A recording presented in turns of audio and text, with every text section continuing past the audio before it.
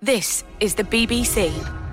Thanks for downloading this episode of In Our Time. There's a reading list to go with it on our website, and you can get news about our programmes if you follow us on Twitter at BBC In Our Time. I hope you enjoyed the programmes. Hello, William Morris, 1834 to 1896, is best known now as a designer of wallpaper, and for his advice to have nothing in your house that you do not know to be useful or believe to be beautiful.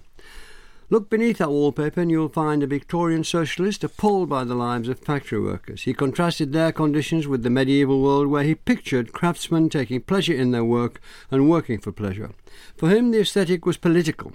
He thought if workers were more aware of beauty and its value, they would agitate them and make them notice what the rich had in abundance and which they too might have if a revolution came.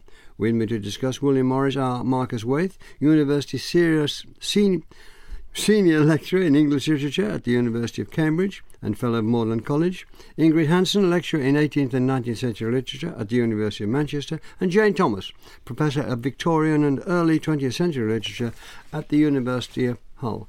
Marcus Waithe, can you tell us about William Morris's early life? Yes, Morris was born in 1837. Both of his parents were of Welsh extraction. Morris became very aware and proud of that heritage as his life proceeded. He was born in Walthamstow, now East London, and he was born into a very wealthy upper middle class background. His father was a stockbroker, but he also bought some shares in a mining company called Devon Great Consols, which was mining copper. And those shares grew in value tremendously, and the family were able to move to a very grand mansion with quite a lot of land around it called Woodford Hall. The figure of the capitalist looms large in Morris's life, in the socialist imagination that develops later on, and he was evidently marked, I suppose, by his father's wealth and standing, and reacts against it. But he also develops a friendship with his father based on going to churches, taking brass rubbings. He was taken to Canterbury Cathedral by his father. He was then sent away to school, to Marlborough College, in 1848, in the year of revolutions. Well, you just beginning to touch on the Christian values. It was an evangelical household, wasn't it? And therefore going to churches, taking brass rubbings, you could say, is the beginning of the arts and crafts movement in his mind. This was a potent part of his life, wasn't it? Yes, an evangelical background, but also in the Anglican Church, and that allows Morris to move towards a kind of high Anglican position based on that antiquarian interest that moves into Tractarianism and the Oxford movement, the increase of interest in vestments, buildings, the ritual, I suppose, and the architecture, the ritual architecture of religion.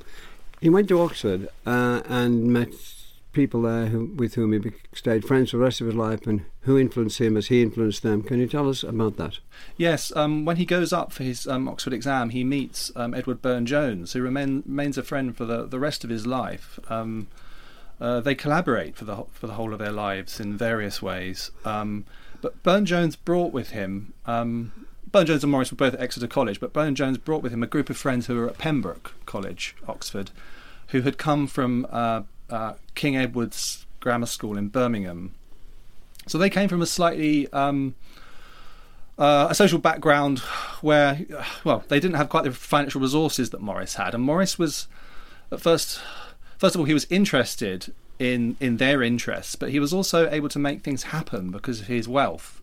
So he was able, for example, to support a magazine called the Oxford and Cambridge magazine, which this group, who called themselves the Set, or the Birmingham Set, contributed to. And they had quite a big influence on him, didn't they? They brought a new world breath of fresh air into this hall in Epping Forest, riding around on his pony, dressed in armour, all that sort of stuff. That's right, yes. In some ways they help him to connect with that childhood in Epping Forest, to reconnect with the interests in poetry, medievalism generally. He gets them interested in architecture, and they get him more interested in Tillotson and in that kind of literary medievalism. But they all, in various ways, start to, well, at least he and Burne-Jones start to fall away from their original intention, which was to become priests in the church, and they decide to become artists. Whereas some of those other folk, William Fulford, for example, Richard Dixon, do end up becoming priests. Thank you very much. Jane Thomas, at Oxford he met Jane Burden, a stableman's daughter, whom he married. What was the nature of their relationship? Was it almost an ideological marriage?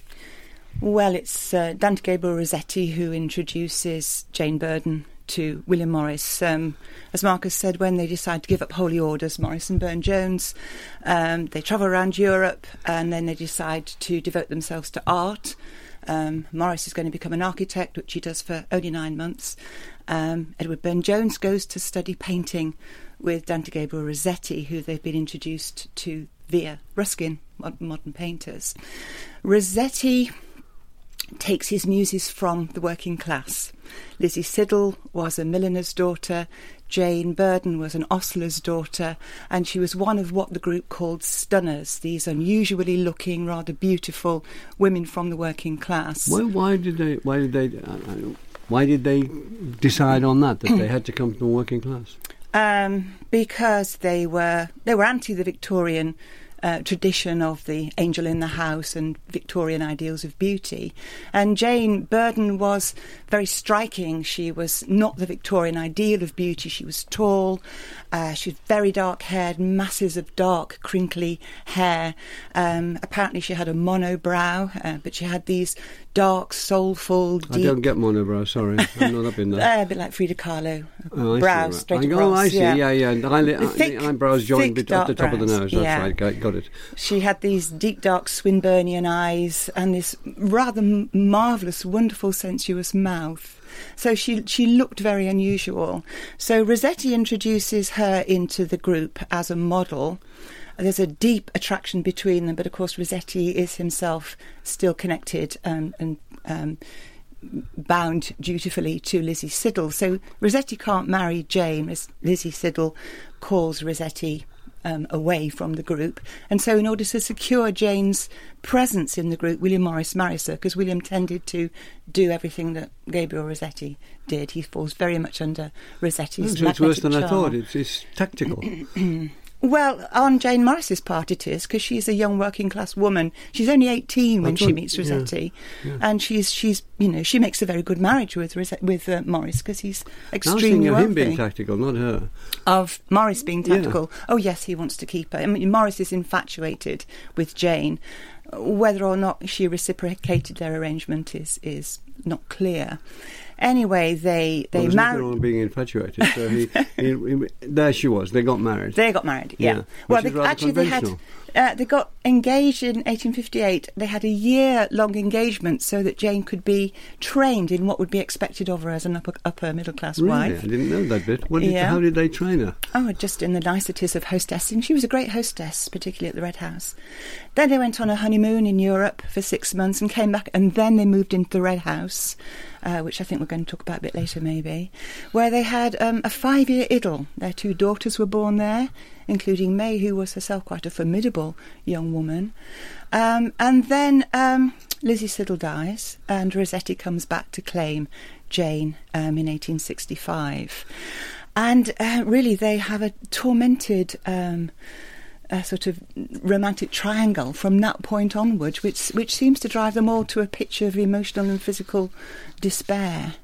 On the other hand, Morris behaves Morris is one of the things is that his marriage is legalised prostitution, is a sort of legalised prostitution, and he doesn't. That's a quotation. You're agreeing with that. He said that, and he thinks, well, okay, I'm not going to be proprietorial about this. Away you go. Yeah, well, he's against all forms of property, particularly the idea of women being the property of men. Yeah. I mean, Morris you have to admire him for his earnestness, however compromised he is. He's one of the most earnest of the Victorians. He's always trying to do the right thing in complex circumstances. He doesn't believe, and there's the couple in News from Nowhere, Dick and Clara, which seems to shadow his and Rossetti's relationship a little bit. So we have him there, we have him at Oxford, he's got his friends, he's got his strong friends, he's interested in the arts, he's got married to the stunner, as you call her.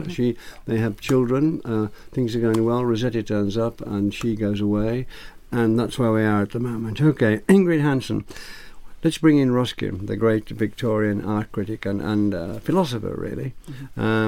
And he was an influence there. Can you tell us what influence he was, please? Absolutely. He was a huge influence on Morris. Morris and his friend Burne-Jones first came across Ruskin when they were students at Oxford. His magisterial series of works on modern painters, and in particular, Morris and Burne-Jones were interested in and influenced by the nature of Gothic, which is a chapter of the Stones of Venice. And the nature of Gothic is really the work in which Ruskin sets out the connection between art and a kind of theory of social responsibility, and it's the work in which he starts to critique Victorian social mores through the medium of architecture. So in that work, Ruskin suggests that there's a connection between Gothic architecture and the northern people from whom Gothic architecture arose. So he suggests that Gothic architecture is characterised by changefulness, savageness or rudeness, and the people who created that architecture are also characterised by love of change, love of nature. So he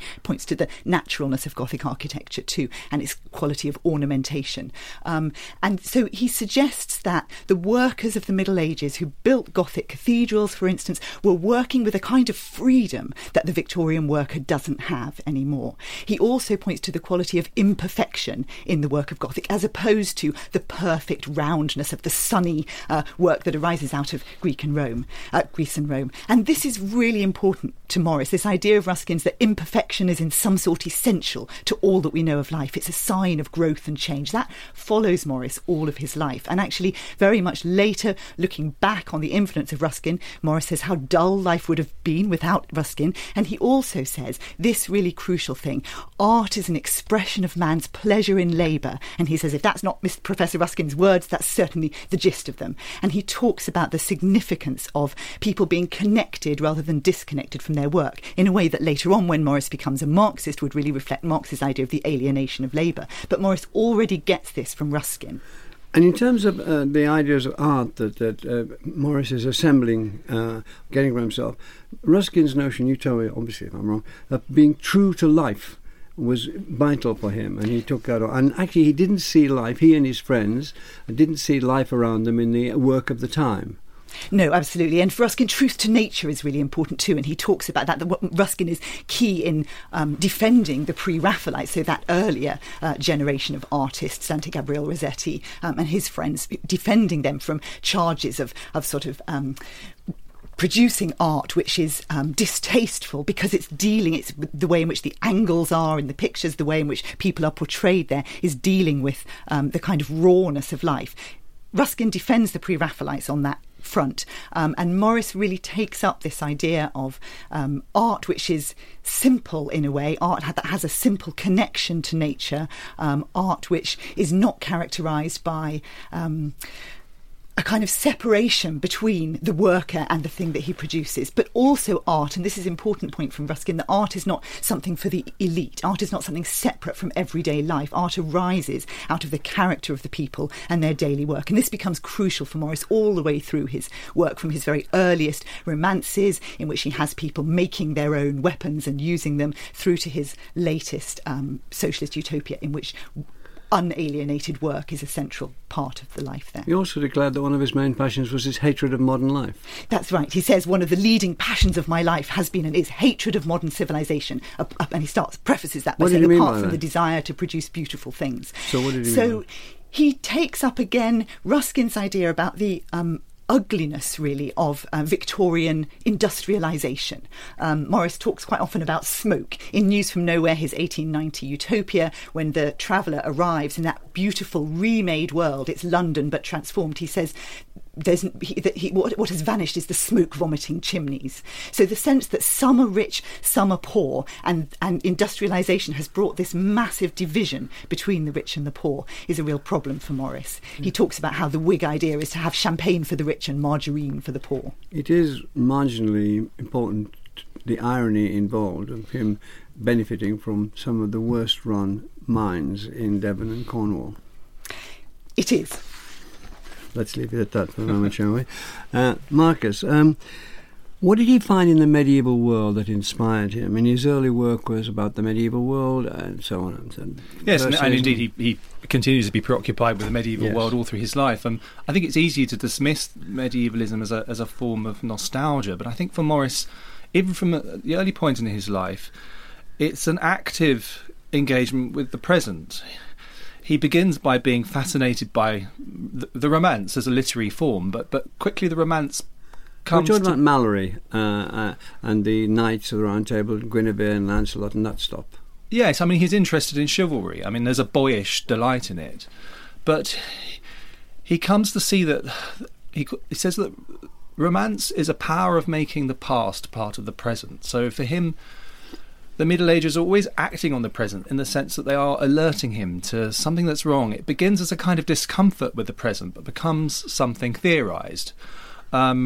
Morris thinks that the Middle Ages, he sees the Middle Ages were a time of inequality. He's aware of, that feudalism was a sort of structured, a brutal hierarchy.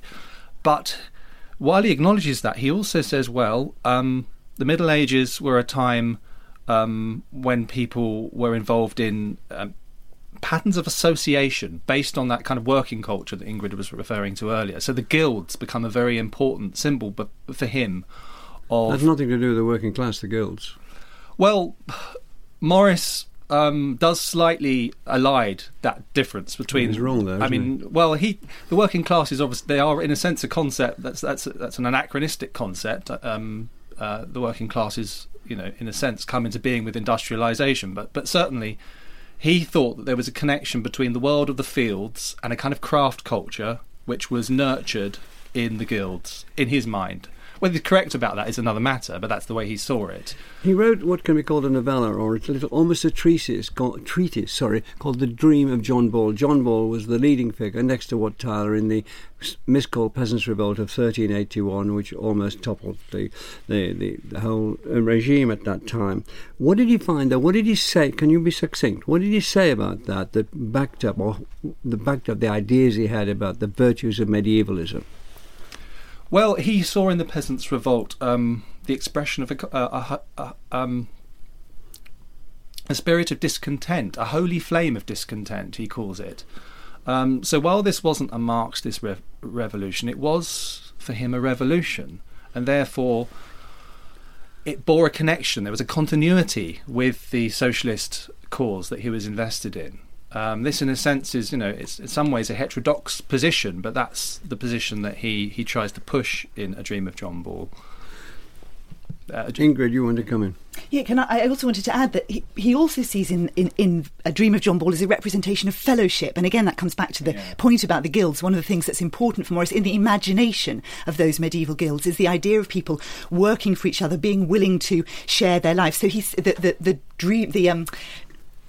character in the preacher character in John Ball, which is who John Ball is, he's the preacher who stirs up the working classes to go to the revolution, says fellowship is life and lack of fellowship is death. He says fellowship is heaven and lack of fellowship is hell, and the deeds that you do on this earth, it's for fellowship's sake that you do them. So that sense is really important, and that ties into Morris's idea of socialism as well. And Morris is the subject of this programme, but there's a disjunction between what he thought and what was really happening. Most of the working class were in states of different degrees of servitude at the time, and association was actually, they couldn't move from the estates they were on without permission for their owner, and so on and so forth. But so we'll just have to say this is verging on fantasy, although it has roots somewhere or other especially in his imagination? Well, I think there's a really important point that Morris makes, which is he contrasts, for instance, the violence of the Middle Ages with what he calls the civilised soldiering of the Victorian period. So what is important for him is that in the medieval period, this inequality is open and acknowledged. It isn't, as he sees it, kind of cloaked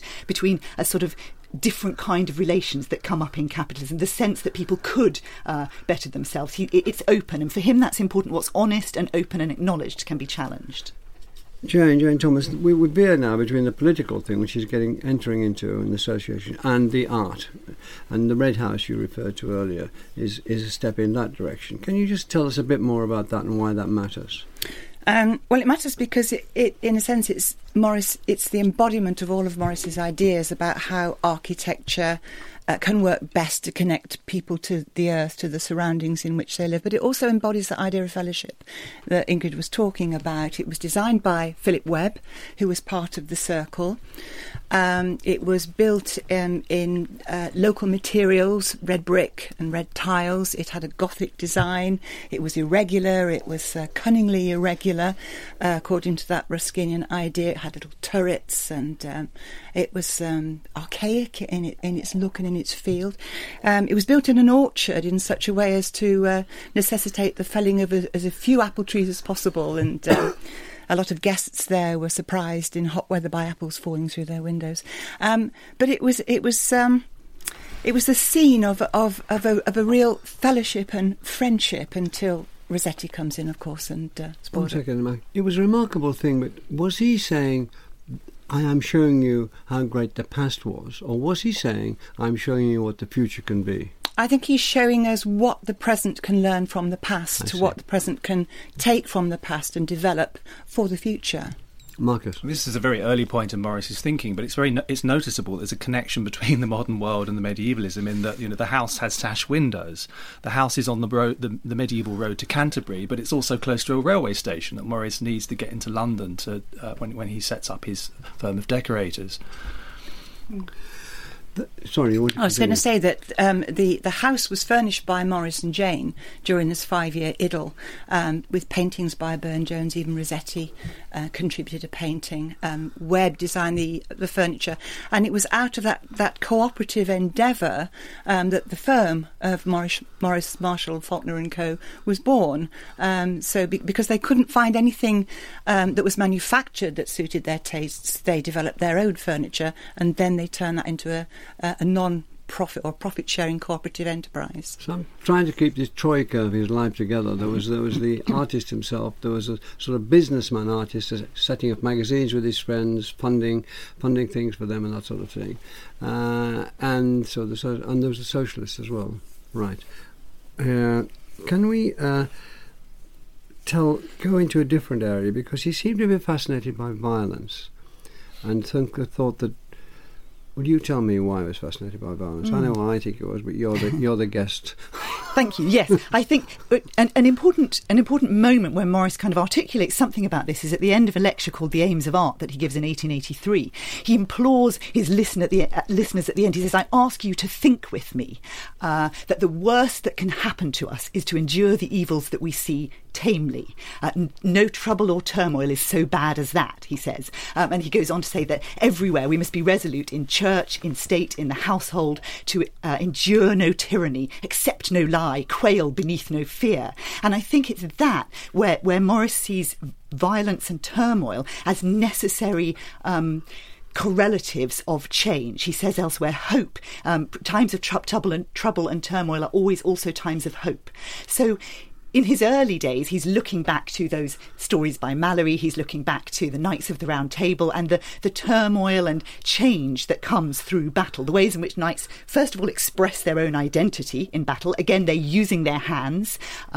It's hand-to-hand warfare rather than something distant and alienated. So he sees this as a kind of representation of honest connection with their world, with the things that are happening around them. But he also brings in some complications into that, right, in that early literature. So one of his early poems, The Defence of Guinevere, has Queen Guinevere, obviously accused of adultery with Lancelot, defending herself. And at the very end of that poem, she hears Lancelot coming, and she turns to listen to him as a man might turn to hear the sound of his Why would fellow why can't fighter. a woman turn? Sorry? Why can't a woman to him? Because she's listening to him as though she were a knight, and in those days there I are see. no female knights, so she listens to him as one might hear the sound of a fellow knight's charger. So Morris sees in his early days violence as representative of change and turmoil, and that's a good thing. But also, as he comes to think about it through the course of his work, it's representative of a hope for change and a willingness to bear pain rather than endure evil. And that was a fundamental, we needn't go back to it, a fundamental reason for his attraction to the Peasants' Revolt, because, and also he said of that, the violence, although it might not succeed then, it will come back if it's planted properly. Other people will do it in other ways, but it is the way through. Absolutely. Men fight and the thing they fought for doesn't come. Marcus, let's switch to the other area now, almost to the wallpaper, but to his developing of his artistic notions. And what he did in his business, as we've heard from Jane. Yes, if I could dwell on the wallpaper, because I think that's an important area and one that it's easy to dismiss as a kind of ornamentalism. And we often see his patterns in gift shops transferred to different media. It's not very kind to the patterns often, but Morris didn't think of wallpaper or any other kind of pattern as simple ornamentation, though he did take ornamentation seriously. Essentially, he thinks that wallpaper patterns are an attempt to bring something from the outside world, that world of nature we were hearing about earlier, into the inside world, into a room. But he makes it very clear that if we're in the business of simply representing things in a meticulous or scientific way, we would actually nail bits of tree onto the wall of our rooms or take in flower cuttings. We don't do that. So rather we conventionalise the things that we see. So he's, in a sense, steering a middle course between the French wallpapers, which were very kind of floral and more illusionistic in their depictions, and the design reformers. So Owen Jones, who wrote a book called The Grammar of Ornament, it's very geometric. So Morris wants to move away from the illusionistic approach, but not go all the way to the geometric, because he's committed to some kind of relationship with nature, but it has to be conventionalised. And he believes that good patterns should embody order, imagination, and beauty. He's not very interested in defining the word beauty, interestingly, but he explains that imagination is a matter of communication and of meaning. Our papers should mean something, and they should be ordered. There should be a connection, a kind of binding agent between imagination and beauty, and they should be restful. Can I turn to Jane on that one, the beauty, and just mention one other little irony, with the irony of the factory workers in his own mines being appallingly treated. And we have a little irony here that this art is for everyone, and yet he's creating wallpaper that can be purchased only by rich or even very rich. I think if you want to develop that, that's fine. Otherwise, I just think it should be noted. Well, he again, earnestness. He realises that the kind of designs that he's doing can only be afforded by the rich, and he gets exasperated at pandering to the swinish luxury of the rich at some point. That's his quotation. Yeah. He's also, of course, running factories where the tapestries are produced which employ child labour, but then he's not alone in that. Everybody's employing child labour, but he is trying to make the conditions within which these children are working amenable. He's giving them a trade. He's treating them well. But it's quite difficult to get a grip on history, which is so alien to the way we do things. Yes, yeah. And I noticed the tentativeness with it, and I sympathise with you. It's a difficult one, but you did it very well. Well, he's so compromised all the way through, but I mean, that makes him, in a sense, more admirable. He could have done a lot of things with the money that he inherited from the copper mines, but he decides to put it into the benefit of all as much as he possibly can. Everything he tries to do, he gets caught up with these compromises in his personal life, his industrial life, his artistic life. It's Marcus, I think, said he didn't define beauty. I'd quite like you to have a go at that. Okay. So this is where the muse comes in, of course, because these stunners seem for Morris, as well as for Rossetti, to embody... they're the earthly embodiment of beauty because they are the muse for the artist. So as the earthly embodiment of beauty, they become a means through which the artist can gain access to a kind of Platonic world of beauty. It's a bit like Pygmalion and the Image, Burne-Jones's great quartet of paintings based on Morris's poems of Pygmalion and the Image. So beauty, it's a subjective concept, but it's something that elevates the mind. So the usefulness panders to the body, beauty panders to the mind. It elevates the mind. Do you mind if if you want to be brief, that's fine, Marcus. Away you go. Just I think the reason that he's not so keen on offering us a treatise on aesthetics is because he always refers beauty to labour. If labour relations are good and healthy, then we will have beauty. He goes to Iceland now. He wants to explore the great sagas, as you mentioned before when you mentioned the Gothic. What they're doing. He thinks that this is a representation of medievalism at its best. He likes the violence. He likes the fact they give their own names to swords. Let's keep going with that. And also he wants to get away from the torment of seeing Rossetti with his wife. So there were plenty of reasons to go to Iceland. He goes there. What does he find? So he goes, he goes first of all in 1871 and he goes again in 1873. And he's interested also, so yes, partly things are going badly at home. He and Dante Gabriel Rossetti have bought together Kelmscott Manor just outside Oxford, and Rossetti and Jane Morris are having a relationship there. So he goes away in part to leave them to it. He goes away because he's been feeling, which is very unusual for Morris, depressed and low in spirits, he writes to his friend Aglaia Coronio. And so he sets up a trip with his friend Charlie Faulkner from Cambridge, another acquaintance, W.H. Evans, and he also goes with Erika Magnusson, who is an Icelander who's working as a librarian at Cambridge University, who Morris had met in 1868 and with whom he'd started to study Old Norse, and he'd started to undertake some translations of the Icelandic sagas, which Morris loves because of what he calls the Old Norse worship of courage, the sense of drama and the commitment, again, of the people to fighting their own battles. Why do you think he liked that so much? For him, courage and hope are really important qualities. He writes actually at one point to Edward Burne-Jones's son, Philip, when he's away at school, and says that he's hearing that Philip is having trouble with some of the other boys. He says that he himself, Morris, didn't fight enough at school from want of hope, let us say, not want of courage, he says. So for him, often fighting and being willing to fight is an expression of courage, of connection to one's own body and one's own environment, and a willingness not to be alienated. But typical of him, he threw himself into the Icelandic sagas and got busy with them. And he absolutely did, yes. He produced with Erika Magnusson a number of the sagas towards the end of the 1860s and into the 1870s. And then when he goes to Iceland, he finds a connection between the land and these stories. He comes back and writes about the terrible and tragic but beautiful land. Marcus, he's going. There are different paths. It's like several people we're talking about one person. In his lifetime, his reputation was based on his poetry, his early poetry. He was known as the poet of Dum-Dum, wasn't he? He was usually introduced in public as the author of The Earthly Paradise. That's it. And actually, I mean, the strengths of Morris's poetry are very intimate with the weaknesses. So the first book, The Defence of Guinevere and Other Poems, was only published in about 250 copies and was badly reviewed. Morris was shaken by that. In 1868, between 1868 and 1870, he publishes The Earthly Paradise, which is a collection of stories, a bit like Boccaccio's The Decameron or the Canterbury Tales, with a framing narrative.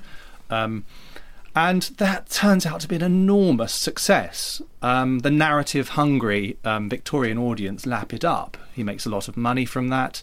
But serious, intellectual figures like George Eliot, are very keen on it. She speaks of being hungry for it and saying, if you have an idle afternoon, you should bestow it on the Earthly Paradise. It isn't a great compliment to say if you have an idle afternoon. It isn't exactly say go and no, get absolutely. This book, is it? But at the Never same mind. I mean, she's a fan. That's okay. But at the same time, I mean, Walter Pater says that the Earthly Paradise is water to bathe and swim in. And that doesn't sound like a compliment either, but he thinks of it as a compliment. It's a total immersion experience, like that afternoon. Jane Thomas. I think Morris is writing in the oral tradition. And there are stories of Rossetti saying to Morris, "Come on, Topsy, read us one of your grinds." and Ruskin himself said, well, Morris's poetry is very, very, very good in its own peculiar way. He was offered the Poet Laureateship in 1891 and he turned it down because he didn't want to give up lecturing at Kelmscott for, quote, writing songs about royal weddings. So, he was, I think it is of its time. Let's talk about probably his best-known book, News from Nowhere. What strikes you about that? Well, It's about as compromised as his poetry is. You know, is it a utopian fiction? Is it a romance? Is it a frame narrative? Just tell people who haven't read it what it is. Well, it's okay. So it was serialised first of all in the Commonweal in 1889. The magazine which he subsidised. The magazine he subsidises. Yeah. It's so the narrator, is it a frame narrator, is it not, comes away from the League, could be the Socialist League, where they have had an argument about violence, about anarchy. Morris is turning away from notions of violence and anarchy after Bloody Sunday of 1887, when he sees a peaceful demonstration ruthlessly put down by the police and the militia.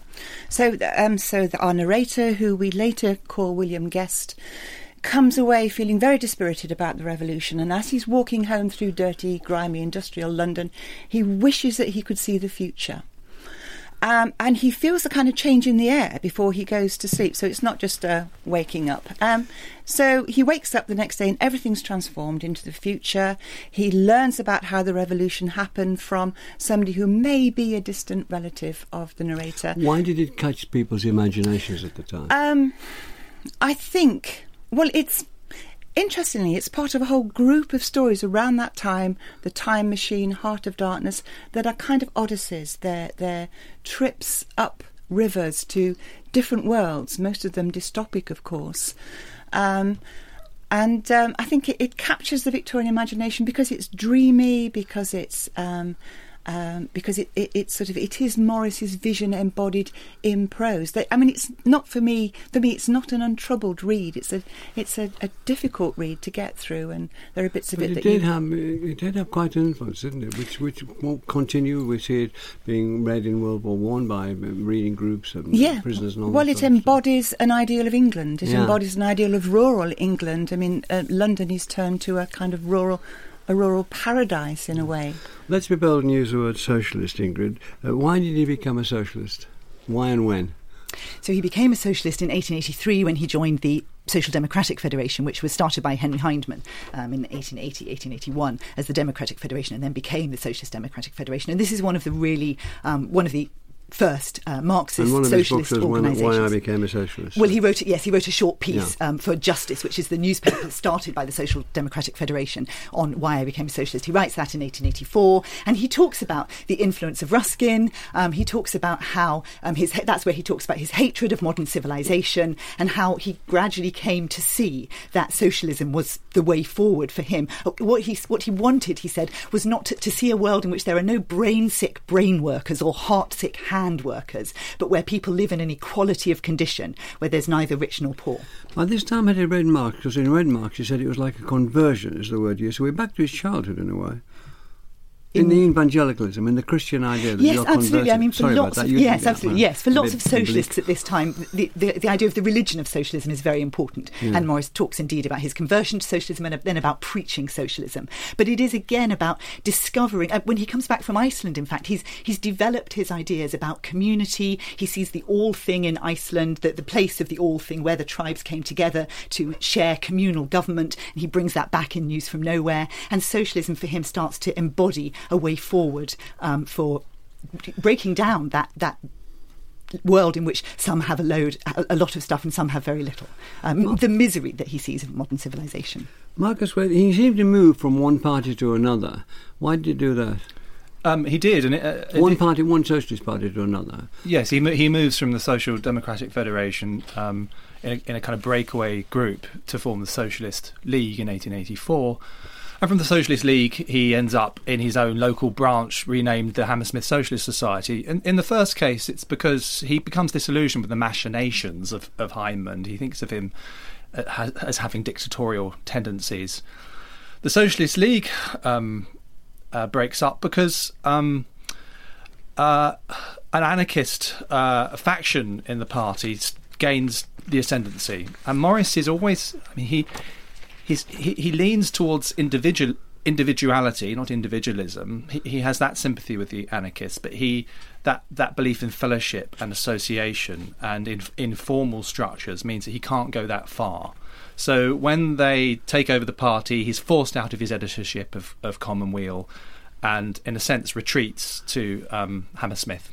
And there's a sense in which Morris's localism is kind of borne out in that series of schisms. It ends up in his own party, which is, ironic, and it's something he nods towards at the beginning of News from Nowhere, that there were 6 people present and therefore 6 factions of the party. I'm so sure. Anyway, Jane, can you develop that for us as we come to the end of the programme? We've talked about, I perhaps jumped around a little too much, or perhaps I've jumped around, perhaps exercised up. Anyway, there's this man business, there's this man artist, there's this man lover, there's this man rejected lover, there's this man Icelandic sagas, there's this man... Can you get inside his head for us for a minute or two? I think it's a lust for life on Morris's part. It's an earnest lust for life. I'd like to talk a little bit about Morris and women, because I think what's extraordinary about the relationship between him and Rossetti and Jane is that he defends Jane, he protects Jane. I mean, she's at this point, upper middle class Victorian adulterous wife, and Morris doesn't. He protects her. And in News from Nowhere, he talks about how women should not be criticised or ostracised for following their own natural desires. And I mean, it is this desire to experience what he can and to really get in touch with the energy of human life, which he sees embodied in work and in their love for beauty. And he's just looking for that wherever he can. Yes, wherever he can, yes. Did he feel any tensions between what he did and what he was? Right from the very start. He is a deeply compromised man from the very start. But as I say, this is... I mean, I don't mean sort of Oscar Wilde's type of earnestness. It is a very endearing earnestness that I think does cause him a great deal of physical and mental distress at certain points in his life. Can you briefly, Ingrid, I know you're tumultuous about Morris, and that's absolutely fine. Can you give us some final idea of his legacy? What's the most important legacy he's left? Yeah, I mean, I think, as we've covered in this programme, Morris has so many facets to his life and work, and his influence is great, not only on the arts and crafts movement, which now continues to influence the ways in which people view beauty and the usefulness of objects, the purposes of art, the connection of art with life, but also he's had a huge influence on politics. It's worth saying neither anarchism nor socialism are necessarily associated with violence. He is mainly about social change. That's what his socialism and anarchism are about, and that continues to influence people up to today. Well, thank you all for taking that on. Thanks to Ingrid Hanson, Jane Thomas and Marcus Waithe. We now take our annual break and we'll be back on the 13th of September. Please join us then. In the meantime, you can listen again to any and all of the 810 programmes in our archive and download them to listen wherever you are this summer. Thanks for listening. And the In Our Time podcast gets some extra time now with a few minutes of bonus material from Melvyn and his guests. Thank you very much indeed. You can still, now all the things you really wanted to say, back to time now, here we are, the podcast goes on. What would you most like to have said that you didn't get the opportunity because of my interference to say it, Marcus? I'd like to have said something about Sigurd the Volsung, which was the poem that he published in 1876. Yeah.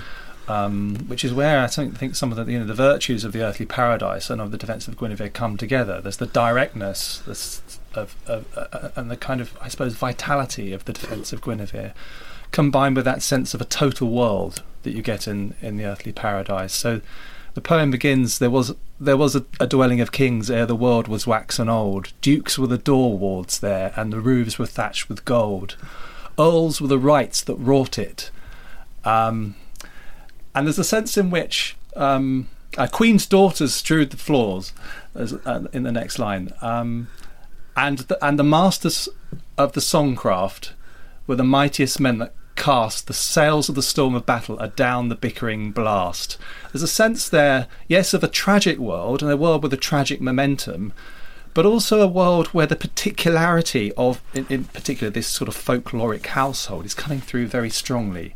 Morris is attracted to the idea that the poet might also be a sailor and a warrior. He's attracted to the idea that dukes are the door wards there, earls are the rights that wrought it, that these are not simply removed aristocratic figures, but they are makers and doers. I wanted to bring him into our time, really, and talk a bit more about his influence architecturally through Charles Rennie Mackintosh, through the Bloomsbury Group, through Charleston, if you think about what the Bloomsbury Group were doing at Charleston. Because this goes out to several million people. Yeah. So you're all right, then you're being listened to. Good. Morris should be listened to. And right the way through to Frank Lloyd Wright. I mean, you could say that Morris kind of lays the ground for modernist architecture. I think... Morris predicts the downfall of capitalism. When we think about the banking crisis of 2008, you could say that the hippie generation, the flower generation, are deeply influenced by Morris's ideas and News from Nowhere. It all happens. I think Morris is also very unspecific about timelines, like he is unspecific about beauty. It's very difficult to work out precisely where William Guest is, but it's something like 2040. William Guest is the protagonist. The protagonist is the sort of narrator. No, he's not the narrator. He's narrated in News from Nowhere. The kind of craft movement, the cooperative movement from small local shops where local shops are closing and communities are banding together to actually run these shops for non-profit making purposes. The interest in artisan bread and craft beer. You're thinking this all stems somehow from Morris? You're claiming that. Yeah. I'd like to think it stems partly from Morris, but if you believe that in Morris's idea that human beings are essentially crafters, they're essentially makers, and their energies are essentially about dramatising their testimony in the making of beautiful things. Hence this thing about alienation of labour. Then I think you can see it happening all around you. I think you had a terrific effect on Lawrence, didn't you? On D.H. Lawrence, yes, indeed. Yeah, he did. Both the factory side and the making side. And on Hardy as well, actually. Huge effect. Hardy begins by thinking he's going to take holy orders, then he goes into architecture, and then he builds his own house, Max Gate. It's... he describes Eustacia Vi like Jane Burden. The Well-Beloved is a bit like Pygmalion. It's huge effect on Hardy, which hasn't really been looked at. Well, did you leave anything out? I did. 100 miles an hour, and I'll be very... I'd just like to say it's something that arises a little bit from Jane's discussion of News from Nowhere, and also just to come back briefly for a moment to the question of violence. Morris highlights in a number of his articles for the Commonweal, which is the journal of the Socialist League, which he sets up and underwrites, and which runs from 1885 to 1890 under his editorship, and then carries on for a little while after that. But he writes in there very well, and in a number of his essays as well, about the commercial war of capitalism. So drawing in a way on Engels' idea about capitalism as the war of each against all, he sees that as a kind of cloaked and hidden war, the violence of the state against the people, the violence of the masters against the workers. And so for him, in News from Nowhere, the way in which people rise against that is about the kind of hopeful overthrow of what is already violent action but is cloaked. So for him, the violence that he represents is about something bringing out into the open. He talks about what is already hidden. And then the work that arises out of that is work to which people are connected. Clara in News from Nowhere talks about how little by little we got pleasure into our work. Yeah. And he's not anti-machine. Sorry, it's also a thing about using machines. If we're talking about contradictions, he's not a Luddite in the sense of not going with machines. Machines are there to do the onerous and unpleasant work, to liberate people from onerous and unpleasant work, so that we might have a 4-hour working day, and in that 4-hour working day we spend our time making beautiful and useful things instead of surplus excess. Yeah. People have always predicted these shorter days, and haven't come about yet, have they? No, only a 3-day week. What do you think of one of the things in the condemnation of factory workers? A lot of those factories, let's take shipbuilding. In Tyneside, for example, there are about 150 different sorts of carpenters.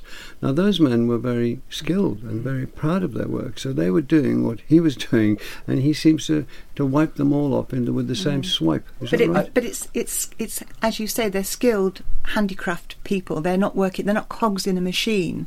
Ruskin says cogs you in can. The machine of building the ship. Yeah, but he's got a lot. We didn't talk about Carlyle, did we? And about Signs of Our Times, and about how man has grown mechanical in heart and mind and hand, and they just become cogs in a machine. They do the same role repetitively. There's something sweeping about Morris's analysis sometimes. He doesn't give the factory system quite the credit that it deserves in certain areas.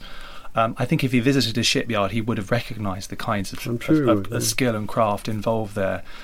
But there was something a bit high-handed about his analysis sometimes. So I think it's right to point that out, actually. And also beautiful things come out of factory. And the designer, Christopher Dresser, uses factories and uses mechanisation to produce some of the most beautiful objects of the late 19th century, early 20th century.